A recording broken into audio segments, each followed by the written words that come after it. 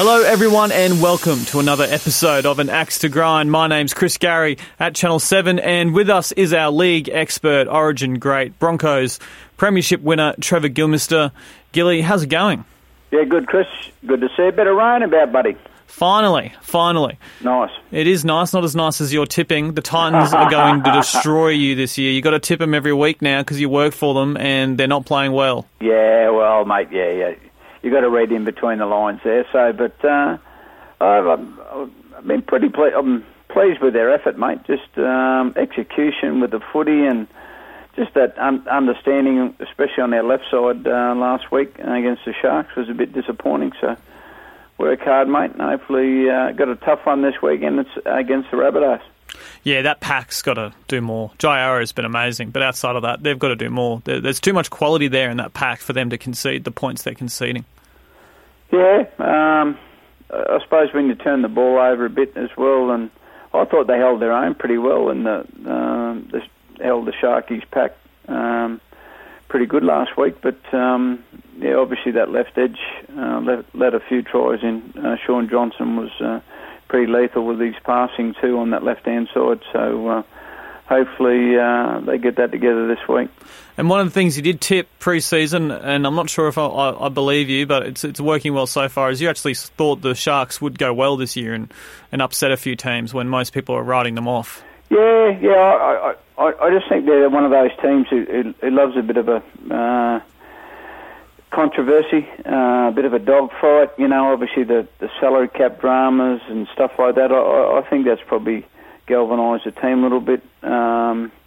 You know, they've got some good young players coming through as well, and yeah, I don't think it's.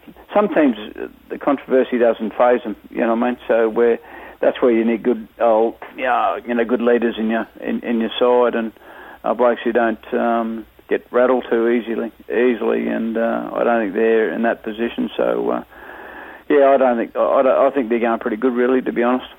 Yeah, and they play the Cowboys this week, which will be a good test. We'll get to that in a little bit. First, let's just delve into, I guess, what's the issue of the week, and that is concussion, namely through Isaiah Yeo at the Panthers, who was concussed in round 1, was then named and played in round 2, and was knocked out in the first half of round 2, was then cleared somehow. I'm still perplexed because he was clearly very groggy. Was then cleared in concussion protocol, went back out in the second half, scored a try and played well, and it did appear to have no ill effects of that concussion. I guess you played in a different era where concussion was treated very differently. Yeah. Are you comfortable with the way that it's treated now? Oh, mate, the protocols they got now is very, very strong, and he must have passed every test. And if that's the test they pass, and he's passed it, I think it can't be stronger than what it was, or what it is, I should say. And it's much better than the days when I was playing, and obviously the litigation that went on with the NFL, in the last couple of years has been phenomenal. The amount of money that's been brokered in litigation. So yeah, it's been. Well, I think the league does a very good job, and geez, you wouldn't want to be a doctor, would you, sitting on the sideline saying someone's right and someone's not right, and obviously there's pressures from upstairs, but you got a club doctor as well, so obviously, and everyone says, that's a bit, you can't take the club doctor's word for it, but mate, they're professional doctors.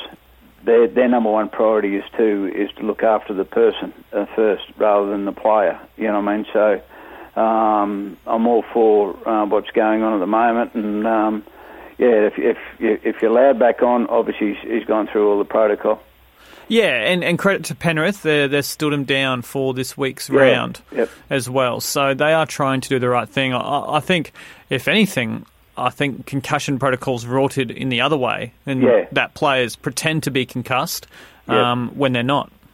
Well, I think too, and it's amazing amount of, and as again the doctor, you can't question them when someone gets a bit of a big front rower gets a bit of a head knock around the 18th, 19th minute mark.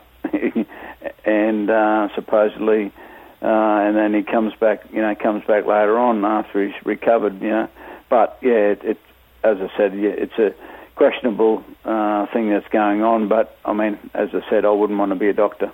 No, but I mean, it's very easy for a player to tell the doctor, I'm not seeing straight. Of course it is. And you get a cut on your head now, or a bit of blood on your head now, and the trainer just goes head bin straight away. He just pats to the top of his head because he's got a cut on his head, I mean, and there mightn't even be anything wrong with the player, but he's got a cut on his head, so it's a head bin. So it's a automatic replacement, a free interchange. So which is anyway. And I mean, you can go right into it about the interchange again. I think the interchange should come down again myself personally, but then you'll probably see that happening more, wouldn't you? Oh yeah, you would. I guess that's that's one of the fallouts I guess you would have. Yeah. But it's very easy to manipulate. It's always middle forwards. It's never spine players. Exactly right. It's exactly right. But I don't know what the answer is either. No. I mean, as I said, geez, you wouldn't want to be a doctor, would you? No, not at all.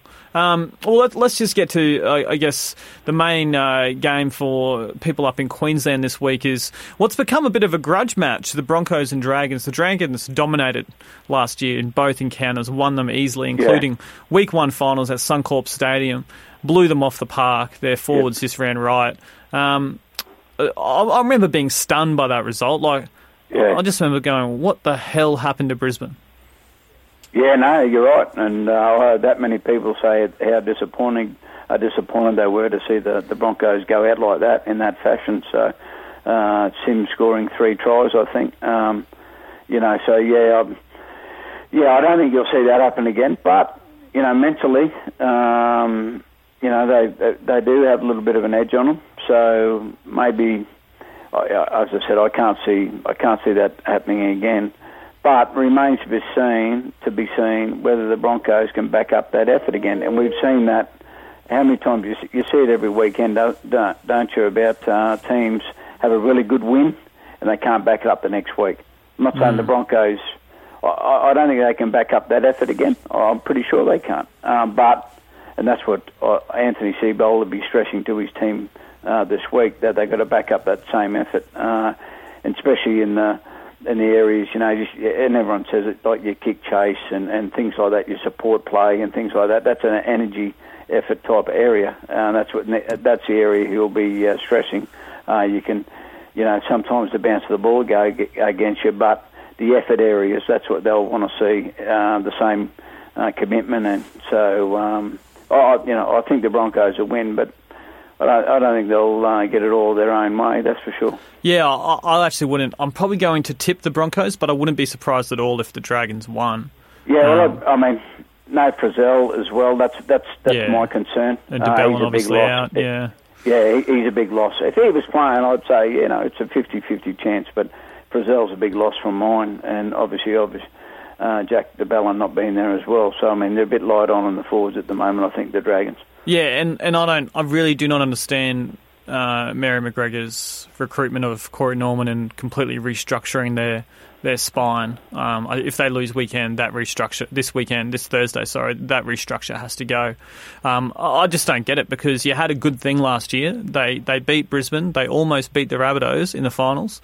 I just don't understand why so much tinkering. Well, maybe they thought Gareth Widdop might ducked off early. Maybe they were just covering their backside what was going on, and I know they said they expected the commitment from Gareth Widdop. Obviously at least this year. So maybe they were just covering their backside and put a bit of pressure on their halves. Yeah, like Dufty too. Like he's a great runner of the footy, isn't he? You know what I mean? So he is. Yeah, he needs his hands on the football. So yeah, Paul McGregor's probably in a bit of a catch-22 at the moment. He's trying to get all these good players on the field at the same time, but no good if your forward pack's not gelling together and not playing well. So I think that's the least of their worries at the moment. The halves, I think the forwards need to aim up a bit better. Yeah, and Corbin Sims, his first game of the year, he'll help. Yeah. He was disastrous for the Broncos in that game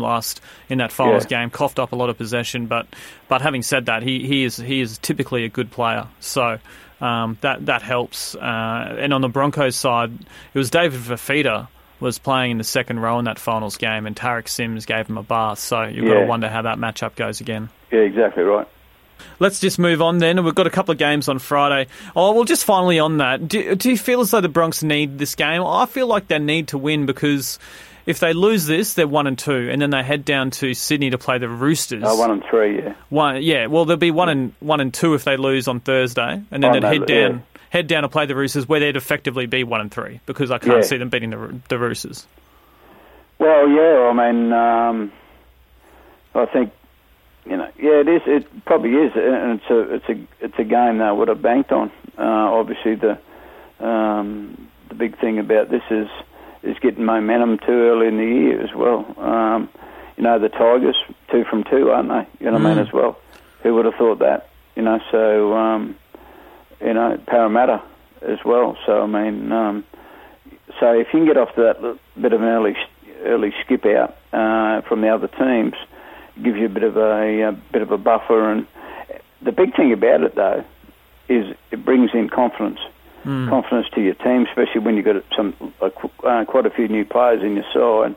Not that the Broncos have, but the teams that with a different spine and different this type of thing, different players in different positions, they get confidence out of it. Where if they do lose the first couple of games, they start to doubt themselves. Oh, we're doing the right thing, and we're just not gelling and things like that. And that's something that's happening with the Titans a little bit in the halves at the moment as well. So, but anyway, we'll see what happens tomorrow night with the Bronx. Yeah, and then on Friday night we have. We'll just run through these quickly. A couple of games that don't particularly excite us up here in Queensland. Raiders and Knights in Canberra. What's your tip there? Yeah. Raiders weren't too bad against the Storm last week, and they were at home, so I'm going to go the Raiders.